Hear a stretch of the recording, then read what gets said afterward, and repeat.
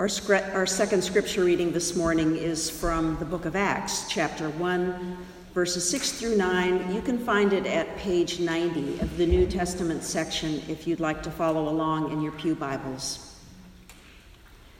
So when they had come together, they asked Jesus, "Lord, is this the time when you will restore the kingdom of Israel?"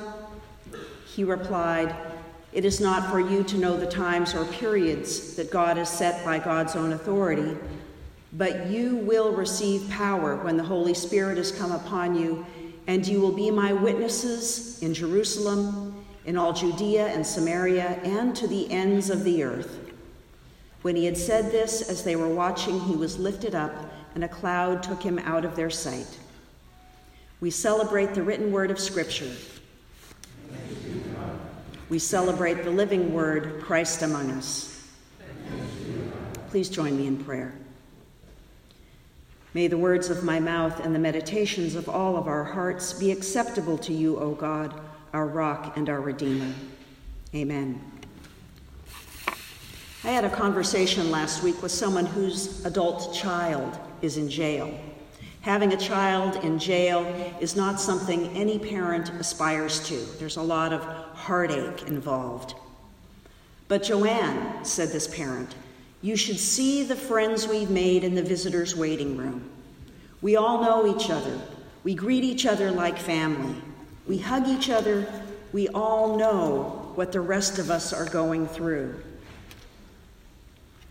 The visitors' waiting room at the jail isn't the way any of us would choose to make our dearest friends, but it occurred to me that everyone's life is a little bit like the lives of those folks. Everyone has heartaches and heartbreaks. Everyone has fears and losses. Every one of us, when we're honest, knows a little, or maybe a lot, about what the rest of us are going through. Not because they've told us, necessarily, but because we're going through that crap, too. Whether it's a kid in trouble or a scary diagnosis, an addiction or a job loss, a divorce, or any of the other 1,000,001 losses and traumas that we face in life, we've all been through something. And then it occurred to me, that being the case, the visitors' waiting room is a pretty good image for the church when it is faithfully fulfilling our sixth great end of the church, the exhibition of the kingdom of heaven. We talk a lot about the kingdom of God here at First Presbyterian Church. The kingdom of heaven is the same thing. It's just that the Gospel of Matthew uses the phrase kingdom of heaven instead of kingdom of God. In either case, it's Jesus' primary metaphor for what God wants for God's world, here and now. Jesus' audience knew about kingdoms. They had a history of one bad kingdom after another, from the Pharaoh in Egypt through their own corrupt monarchs, and then during Jesus' time, the Roman Empire. These human kingdoms were alike in three ways. First, they were oppressive. Ordinary folks had no voice or power. Second, they were structured so that over half of the annual production of wealth ended up in the hands of the wealthiest 1 to 5% of the population. This is beginning to sound a little more contemporary, right? And third, these ancient kingdoms were religiously legitimated. The king claimed that he ruled by divine right and that the social order, however grossly unjust, reflected God's will. When the people heard Jesus talk about the kingdom of God, it would have been one of those, "Oh my gosh, you mean it could be like that?" moments. Jesus had reminded them of all the scriptures explaining that God is passionate about justice. God desires peace and freedom. God created the world in abundance. God showed them a radically different approach to power and authority. He didn't use power or authority to impress or coerce. He expressed his power in acts of service, restoring health, raising people to life, breaking down social taboos, providing for people's needs. In other words, demonstrating the love, justice, and goodness of God. This is the model of radically different power that he passes on to his disciples and through them to the church. Demonstrating the love, justice, and goodness of God is, in a nutshell, what it looks like to join in the exhibition of the kingdom of heaven to the world. Exhibition is different from the proclamation of the first grade end and the promotion of the fifth grade end. Exhibition implies showing, making visible, witnessing. As in the Acts passage, before Jesus says farewell to the disciples for the last time, and he says, "You will be my witnesses to the ends of the earth." We inherit this charge to be Christ's witnesses. His message was that the reign of God is already present and active. It's here, available for those who see that everything is holy, everything and everyone is precious to God and belongs to God. And we, Christ's church, are called to make that message visible in us and in the church. That is how we live a life worthy of our calling, as the Ephesians passage puts it. There are many ways the church can demonstrate the kingdom of God to the world. Last week, someone told me that they'd been going to a meditation group at another local church. The folks there asked this person where this person had been worshiping, and when the answer was First Presbyterian Church of San Anselmo, they replied, "Oh, that's where all those activists are." We brought 10 overtures to presbytery for our Presbyterian General Assembly in the last 10 years, over the last 10 years, having to do with justice in Israel-Palestine, divestment from fossil fuels, and equal inclusion of our LGBTQ brothers and sisters. That's more than all the other churches in our presbytery combined. We showcased both our commitment to the planet and our commitment to anti-racism at the February presbytery meeting that we hosted. These are all ways of exhibiting or demonstrating the kingdom. But we begin right here in church, among us and between us. If the church does not demonstrate the kingdom of God within the church itself, then who on earth will take it seriously? If the church does not demonstrate that God is generous and loving and an accepting God, who could believe it? And that's where the church feels like the visitor's waiting room at the jail. We exhibit the kingdom of heaven when we welcome and accept others as fellow travelers on this journey, whether or not we have anything in common beyond being perfectly imperfect human beings, going through a lot of crap. When we embrace them, whether or not we agree with each other about politics or religious doctrine or any of the other distinctions that human beings use to define us and them.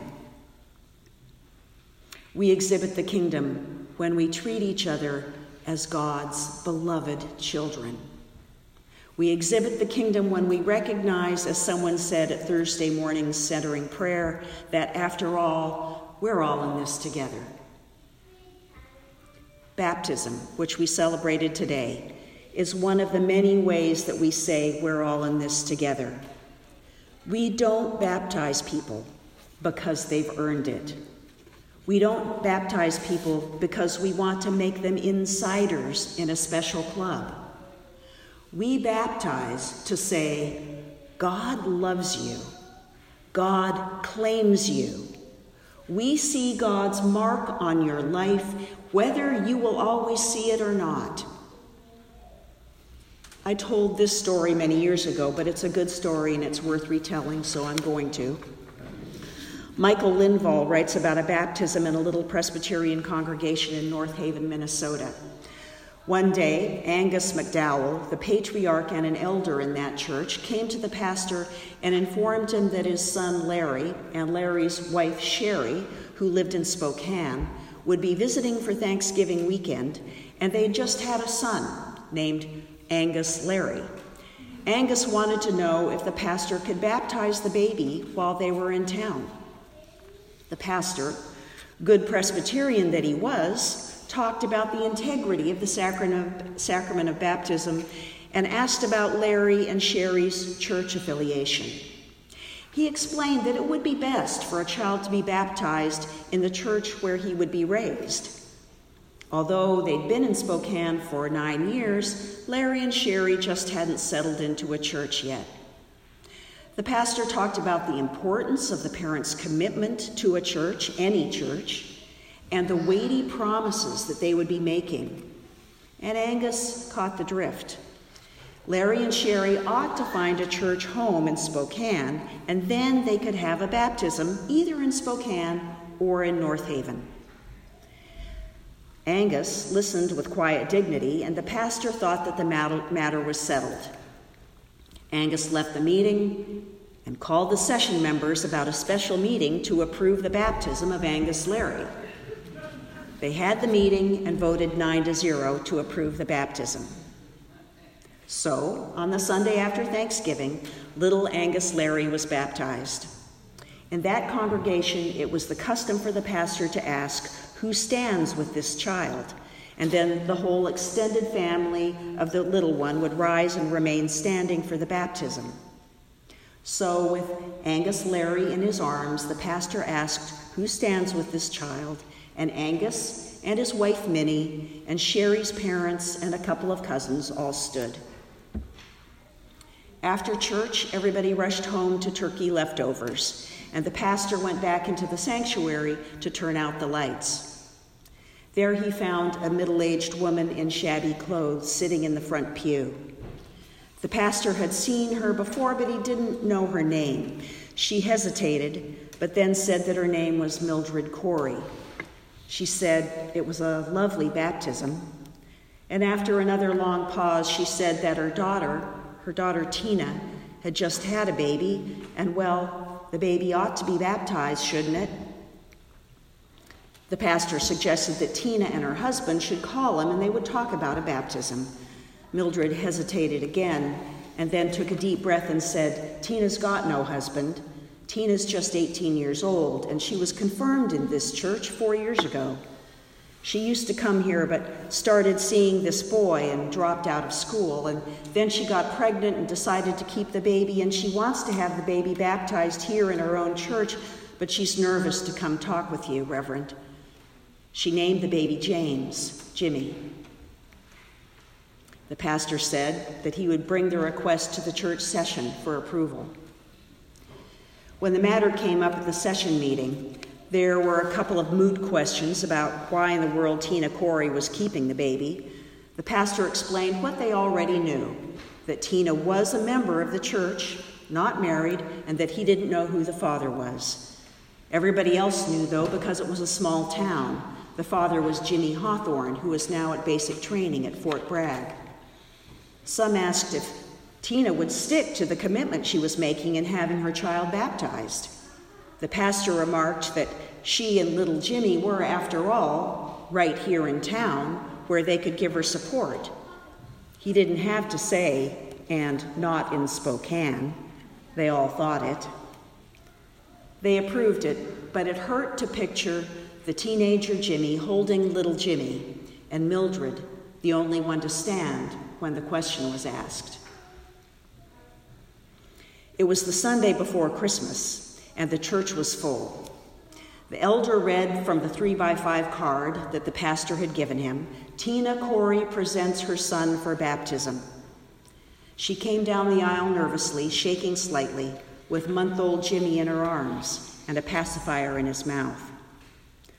The pastor began the baptism liturgy, "Who stands with this child?" He nodded at Mildred, coaxing her to her feet.